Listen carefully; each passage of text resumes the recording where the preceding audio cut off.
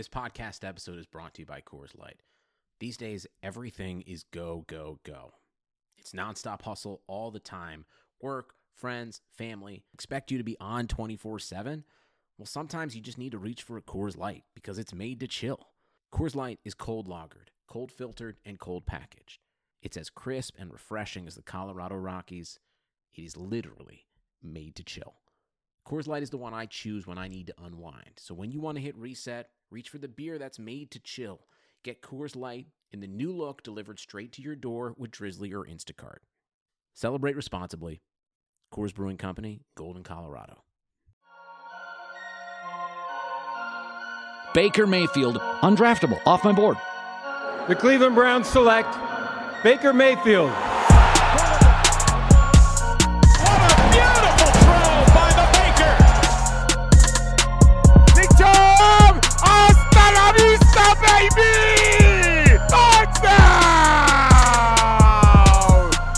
Hi guys, welcome in. This is the OBR Film Breakdown Podcast. Pretty pumped about some discussions here post-draft and talking to, a bunch of different guests as we look at where the Browns will take these draft picks, talk about the film reviews, and talk about any number of different things you guys want us to talk. We got some exciting plans for where we're taking the channel at some point. You know, we're gonna do some fun coach study things and talk about football 101s and how this group connects with whatever they do next year, you know, personnel-wise, translating to defensive schemes, offensive schemes, what they're going to do to innovate. We'll do as many different things as we can. I want to welcome on to the show good friend of mine, John Colosimo, who does a great job with his Nothing But the Dogs podcast, and his co-host, Mike Krupka. John, how are you? I'm doing great. How you doing, Jake? I'm good, man. I'm good. We're going to talk real quick about the day 3 picks and what we thought of them. There was really only one pick in there that I was thinking they would make, put it that way. Not that I didn't like the picks, but just one that I was thinking they would make. So I just kind of want to know your thoughts on those day 3 names and who stood out to you, and even Marvin Wilson, who seems to be like an extra 7th round draft pick, essentially. Yeah, I like Marvin Wilson as much as most of those picks, to be honest. It looked like a lot of these picks were either kind of taking some shots on some guys that may have been a little bit under the radar or for specific purposes. Obviously, in terms of when we're looking at the season, Tommy is the one who stands out as somebody that I wanted and had targeted as some depth at the 3 tech.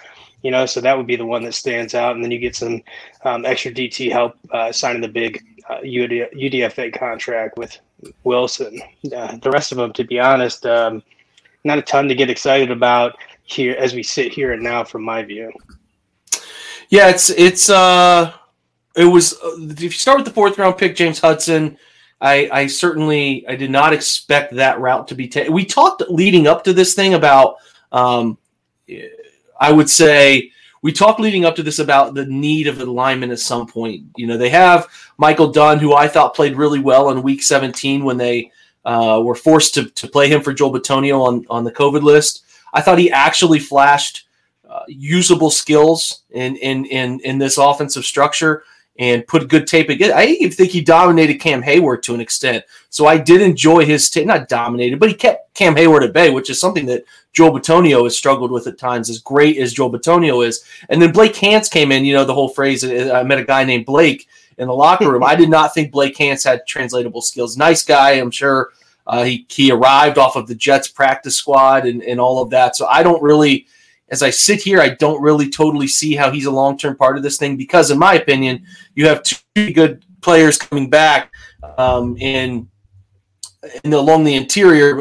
I've already mentioned Michael Dunn. I actually am pretty high on Nick Harris in terms of being a center. I don't think Nick Harris can be a guard, but I do think he can be a center of the future. And then I do think I definitely think Drew Forbes has potential. We haven't really seen Drew Forbes in a functional setting yet, but I think they liked him enough to draft him, and I think there's something there with him along the interior. He had a pretty good preseason, so I like him and think there's 3 functional interior guys there. I just thought that there was going to be interest to either replace Kendall Lamb or replace him down the line, Chris Hubbard. So, what you're looking at there from a decision-making process on their end. I didn't expect tackle because I thought they were fine, but this is, John, in my opinion, is tangible proof that they're looking at the big, long game here in terms of what does this team look like when 2-3 years down the road? Could they move on from Wyatt Teller? Could Jack Conklin meet an age decline play kind of thing at some point? They want to have a plan. So what, in my opinion, their thought is we want a guy who has tackle ability with guard translatable skills. They have that with James Hudson. I post a little clip. I've started to study him. I'm impressed. I really like some of his tape. I definitely see a moldable piece of clay for Bill Callahan to work with, and I really see a fit inside this offensive line structure because it relies so much on, even if they're a gap scheme team, power counter stuff where they're pulling guards, you need athleticism, and he has a ton of athleticism. We all know how much athleticism it takes from your tackles to go from, down the line and wide zone scheme stuff. So pretty pumped about what I think he can become. Again, I posted a clip on my Twitter feed. They're listed below my name here about what I think he can do in this offense. I'll write up a whole film room about where he ultimately fits. But I think that there's something there. And I certainly see they wanted another tackle. I don't think we're going to see players on the COVID-19 list this year. I don't think that's going to be a thing. But you want as many of these guys as you can. They loved his athleticism. If you listen to their press conferences, they were eager to get him in if they could and couldn't believe he was still available. So, it could not work out, but ultimately I see where they're coming from. And what I try to do with this stuff, John, is see where they're coming from. I will say the Tony Fields pick, we'll talk about Tommy Togiai in a second because I know you and I both watch Ohio State. We have opinions on him. But the Tony Fields from West Virginia take to me was if they had a corner up early they liked, or an edge, they were going to take them. They liked JOK, but I don't think they thought he would even get to them. I think that they were really worried about that, and they knew that they were going to prioritize a corner or the right defensive end, and they get Greg Newsome, and then they're going in today too thinking, okay, if we don't get JOK at some point here, whether he gets snatched up in the 30s, whatever, we really like the Tony Fields pick here because he's pretty similar height, similar size, similar rangy ability. I don't think he's as instinctive, and I don't think he can play will linebackers effectively, but I certainly saw him as a guy that was like insurance policy to JOK. What do you think about that? Yeah, I think that's the first thing that stood out to me immediately is the similar body type to JOK. It's just like a kind of mirror image, even though the athleticism isn't really in the same ballpark. However, in short area, at least when you watch some of the clips of him, you can definitely see that this is, and it's interesting, I think, in the sense that that they really did have a plan for this type of player in their defense, having this guy on their radar. Now, JOK, I'm sure, opens up an entirely different set of possibilities for this position, but I think it definitely shows that they did have this role that they were looking to go towards at weak side linebacker. Yeah, I'm throwing up that Hudson tape. If you did not get a chance to check out my Twitter feed, I wanted to put that up and give you guys a visual aid of kind of his SMU game. That is the first one that I started watching, and I was like, wow, okay, there's something here. Nasty finisher, all that fun stuff, and moves well in space. And I'll have some clips of him moving in space, and there's a lot of Senior Bowl footage too. So, but I'm with you, John. Overall, I'm definitely a believer in keeping the big picture available, and I see a little bit of reshaping of the linebacker room. I think they really think Tony Fields is going to be a part of their linebacker room, and certainly a guy who I could see being a special teams whiz and a guy who could be on all special teams and sort of be a fringe linebacker. What it tells me is this. Even though they brought back Malcolm Smith, he's not guaranteed to make the roster. Even though Mack Wilson has played 2 years of football in Cleveland, has not even finished his rookie, is going to be in his third year, not safe on the roster. I think Taki's your best as a thumper Sam, maybe 10, 15 snaps a game. I think they definitely like Jacob Phillips to be a long-term player for them in terms of a guy who can play Will and Mike. He proved that he could play Mike in that Week 17 game against Pittsburgh. And then I certainly think they're going to keep Anthony Walker for at least a year. So there's questions in that linebacker room. We'll break down each of them at some point. I'm not pulling for anybody to be cut. I'm not pulling for Malcolm Smith or Mack or anybody to be cut, but it's just too much talent. They've even if you want to say JOK is a safety, which I can buy that. I think he does his best work in the slot. They'll get him inside the tackle box at some point. So Yeah, listen, I think the only pick that truly caught me by surprise was the Richard LeCounte pick, because I hadn't even considered that player at that point. I think Trill Williams was still on the board, who a lot of us in the pre-draft lead-up liked a ton. But I get it. I think I see him as a Sheldrick Redwine competing player who can be a better coverage player than run defender, but they need a center field type guy. And I think Sheldrick has a little experience with that, but they want to challenge him. You know, if the guy late at pick 211, you want to challenge that guy to make the roster and beat out Sheldrick. So those two, I think, will certainly be in competition. I do know Trill Williams went undrafted. I'm aware. There's a disconnect there. I think that every year it happens where a player just doesn't quite meet what Twitter thinks, and the NFL has something more on him. So I don't know. But someone said, I don't understand the Tony Fields pick. To me, it felt like they were going to pick Tony Fields no matter what, whether they got JOK or not. He was the insurance policy, but they like him so much that they think he's going to fit in at some point. So, the thing that happened, John, that I was particularly interested in was a lot of people kept telling me they weren't going to make 9 picks. They weren't going to make 9 picks. And while they only made 8 picks, right? I think it's 8. While they only made 8 picks, that's still a lot of picks. So, I think they want to challenge the bottom of this roster, and they want to challenge guys who are fringe players at the bottom of this roster to push themselves to prove that they're better than what they have shown so far. And I look at guys like Mack Wilson. I look at guys like Sheldrick Redwine. I look at guys in the cornerback room like, is MJ Stewart a guaranteed player anymore? I don't know. Is up front Jordan Elliott? I know he's only in year 2, but they need something more from him. Talk about Tommy Togiai, because you got Andrew Billings, who I'm high on. They signed Malik Jackson. Then it's like, okay, which one do you want to keep around long term? Maybe they keep Elliott and Togiai. I don't know. I shouldn't speak out of pocket there. Like there might be some. I just was not impressed by Jordan Elliott. So to me, it kind of rang out as like, okay, we really want another young piece of this defensive tackle room. I just think Jordan Elliott was. We're driven by the search for better. But when it comes to hiring, the best way to search for a candidate isn't to search at all. Don't search, match with Indeed. Indeed is your matching and hiring platform with over 350 million global monthly visitors, according to Indeed data, and a matching engine that helps you find quality candidates fast. Ditch the busy work. Use Indeed for scheduling, screening, and messaging so you can connect with candidates faster. Leveraging over 140 million qualifications and preferences every day, Indeed's matching engine is constantly learning from your preferences, so the more you use Indeed, the better it gets. Join more than 3.5 million businesses worldwide that use Indeed to hire great talent fast. And listeners of this show will get a $75 sponsored job credit to get your jobs more visibility at Indeed.com/Blue Wire. Just go to Indeed.com/Blue Wire right now and support our show by saying that you heard about Indeed on this podcast. That's Indeed.com/Blue Wire. Terms and conditions apply. Need to hire? You need Indeed.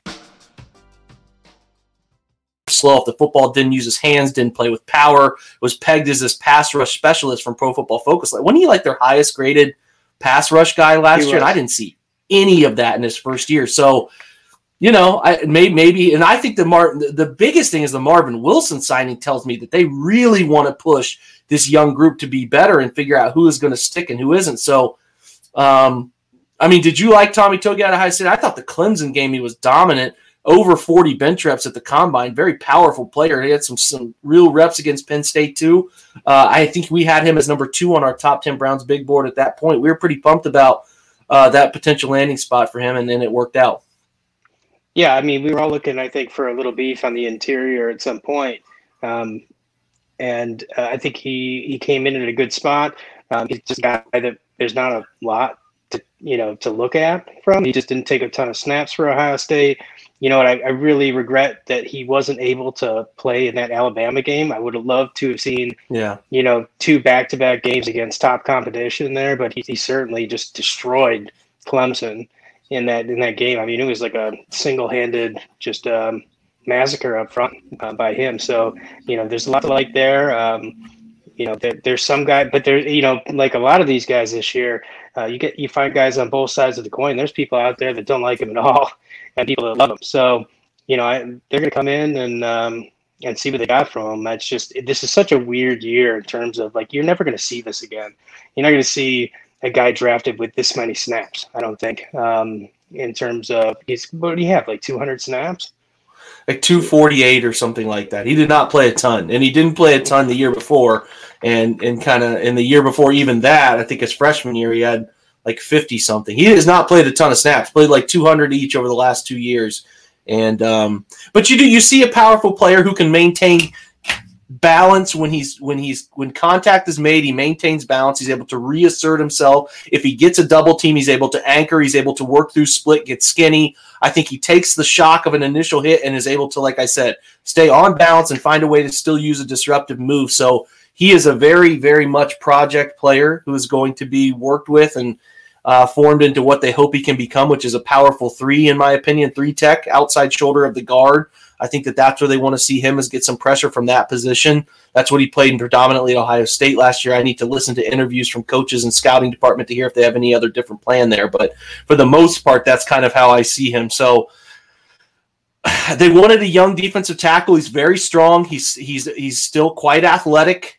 He's still raw, still got a lot to do. But the thing that struck me again was the young age is the big thing. I think the Richard LeCounte pick, where he was something like he turns 23 in September, is the first example we have, or maybe the Felton, Demetri Felton, which I have to watch him. I have not studied him whatsoever. Actually, I think he's the old one. He's 22 going on 23 in September. So that's the new youngest example we have. It used to be Jordan Elliott was 22 going on 23 in November, but now that's the thing. So when we're looking at this stuff down the road, I'll do deep dives on all of these guys' podcasts with local beat writers who can talk a little bit more about these guys intricately, so you guys can have a feel for who these guys are, and I'll talk about everything about them once I write them up. So this is not the last time you'll hear me talk about these day 3 guys or the first 2 day guys. But I think it's going to be interesting to see, in my opinion, how much people start to understand the age guideline. The age guideline is the biggest guideline. They'll take athletic risks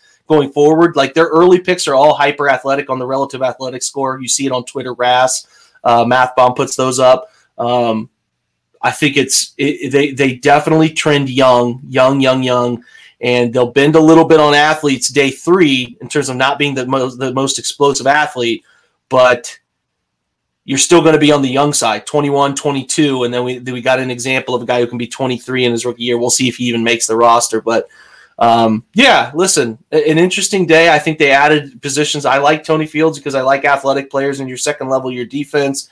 James Hudson has desirable traits. Ultimately, I think LeCounte is tough. I could see him challenging. He's a highly regarded prospect going into Georgia.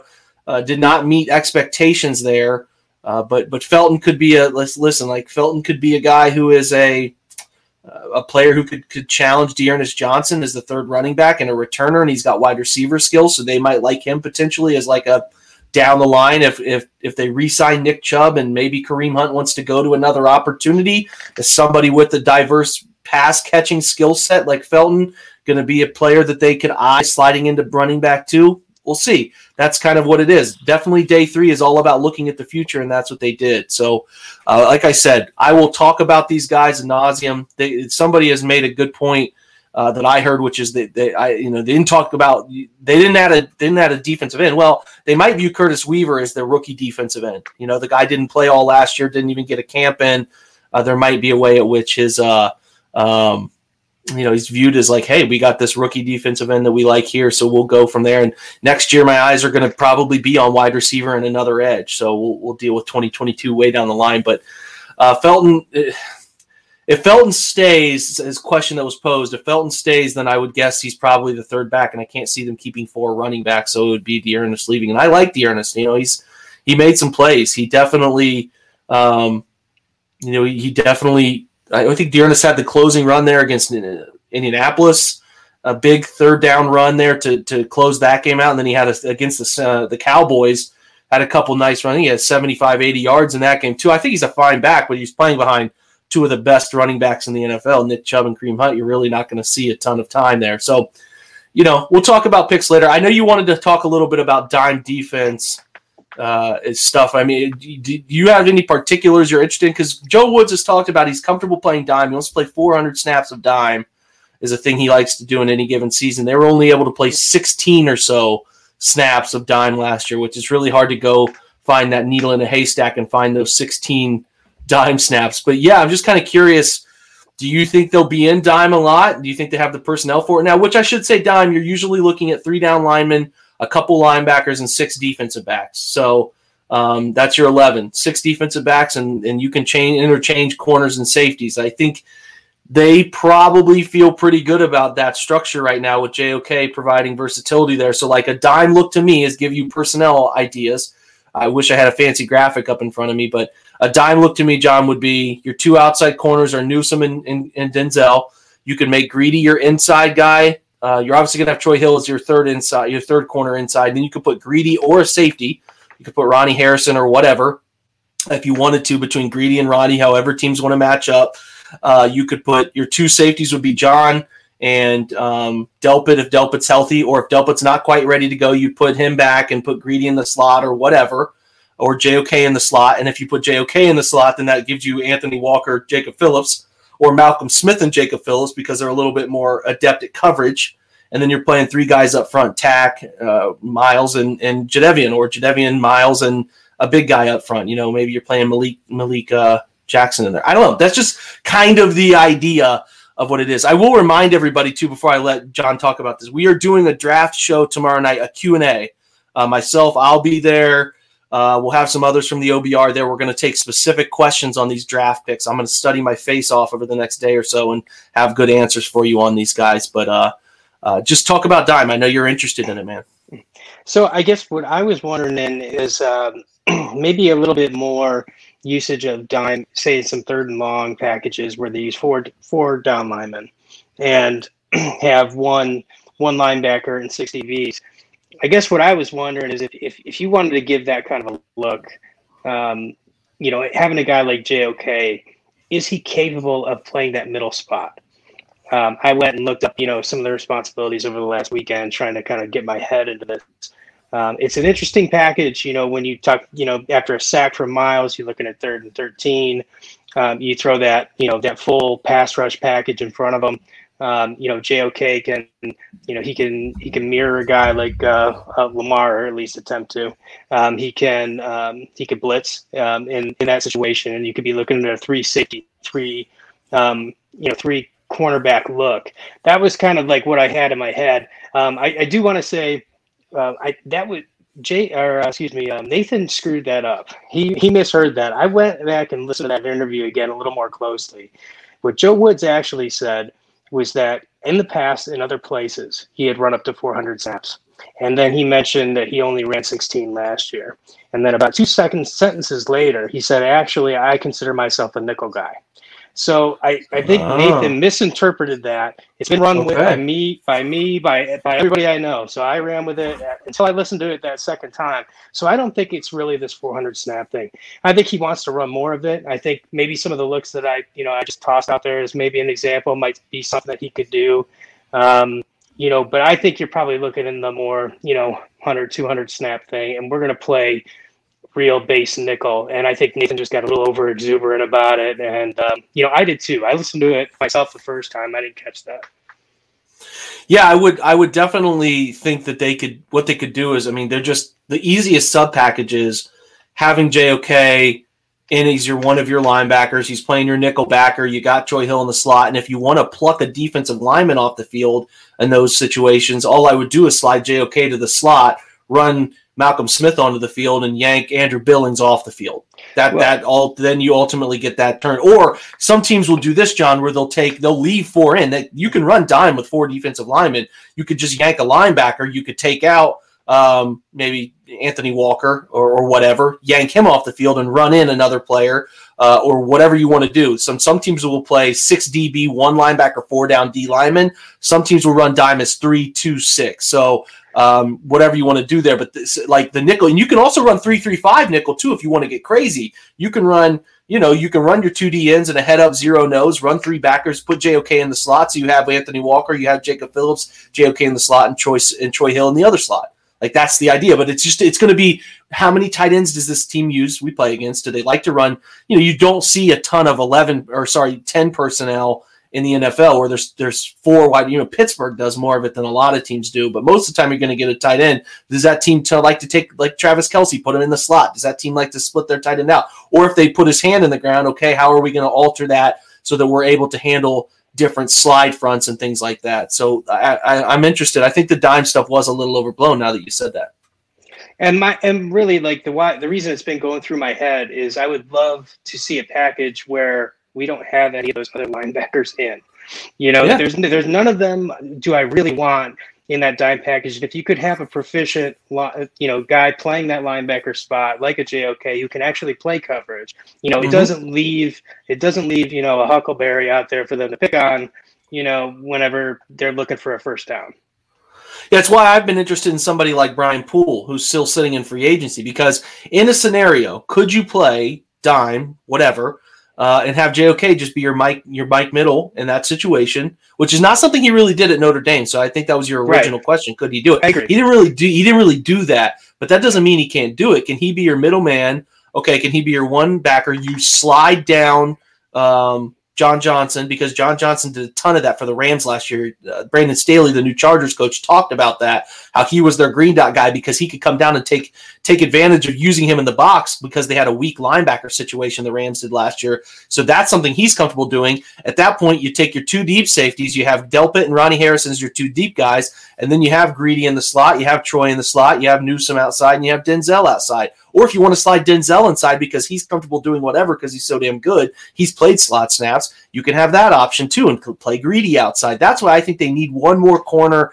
I don't know if they'll go spend on somebody like, if they'll go spend on someone like Brian Poole or Steven Nelson, but they need to get somebody. I kind of said earlier, maybe somebody from the Malcolm Smith market, like Malcolm Smith was a veteran linebacker who comes in late to camp. Is there somebody like that who you can trust to be heady? If I was going to get Garyon Conley, for example, I would go get him early because I want him to learn the system early. He doesn't have a ton of experience adapting to a ton of different things. So I hope they add. I don't think the roster is done. It'll be really interesting as we sit down and look at this thing, John, in the coming months, mixing up, getting this thing on a whiteboard. And I'm sure that's just funny because that's what they said, in these interviews. The DePodesta did after getting JOK, and Andrew Berry and Stefanski kind of have said, like, man, they're down there in the coach's office drawing it up. I'm sure they're doing what we're doing right here, which is, okay, imagine we take this guy off the field and put him in and we run 3 down dime this time, or we run 3-3-5 nickel, or they could get really crazy and 1-5-5 nickel, which is just a ton of linebackers and speedy guys on the field, and you just confuse people up front. So it could get really wild. But I do think that they need to add another corner. I would love another corner, whether he's inside or outside versatility. I think they need to add one. That's kind of why while we were going through the draft, we were talking about this and think, man, Trill Williams will be a lot of fun because he's a corner. He played a lot of slot snaps at Syracuse. He played some safety snaps at Syracuse, some outside. He could be a projectable outside corner, so we were a little confused by that. They have a plan. I truly believe they would have, if they wanted a second corner, they had a plan in place. If they didn't get one that they liked, that there's something out there for them. So we'll have to trust them on that. We're about 27 minutes. It was a ton of fun. Save all of your questions, guys. Please, please, please, for tomorrow's draft Q&A. I'm going to post on this on the OBR Twitter in just a moment. We're going to have any and all draft questions. I'll try to have some tape there of all of these guys to show during this draft Q&A. We'll talk about the picks. There's been about 200 of you hanging out tonight. I love it. Appreciate it. We had a great weekend at the OBR with you guys. Somehow we had 1,000 people on 2 of the nights and 900 on day 3. It was absolutely bananas how many of you people showed up. So we're awesome. It's really awesome, and we appreciate how much support you've given us. John, thanks for coming on tonight, man, and we'll keep doing this every week, bro. Sounds good, man. I'll see you next week. Okay, check it out for the night, guys. Long weekend, busy. Going to go plant my face on a pillow and try to get some sleep and catch up with you tomorrow night at the Q&A. So appreciate all of you for joining, and go Browns.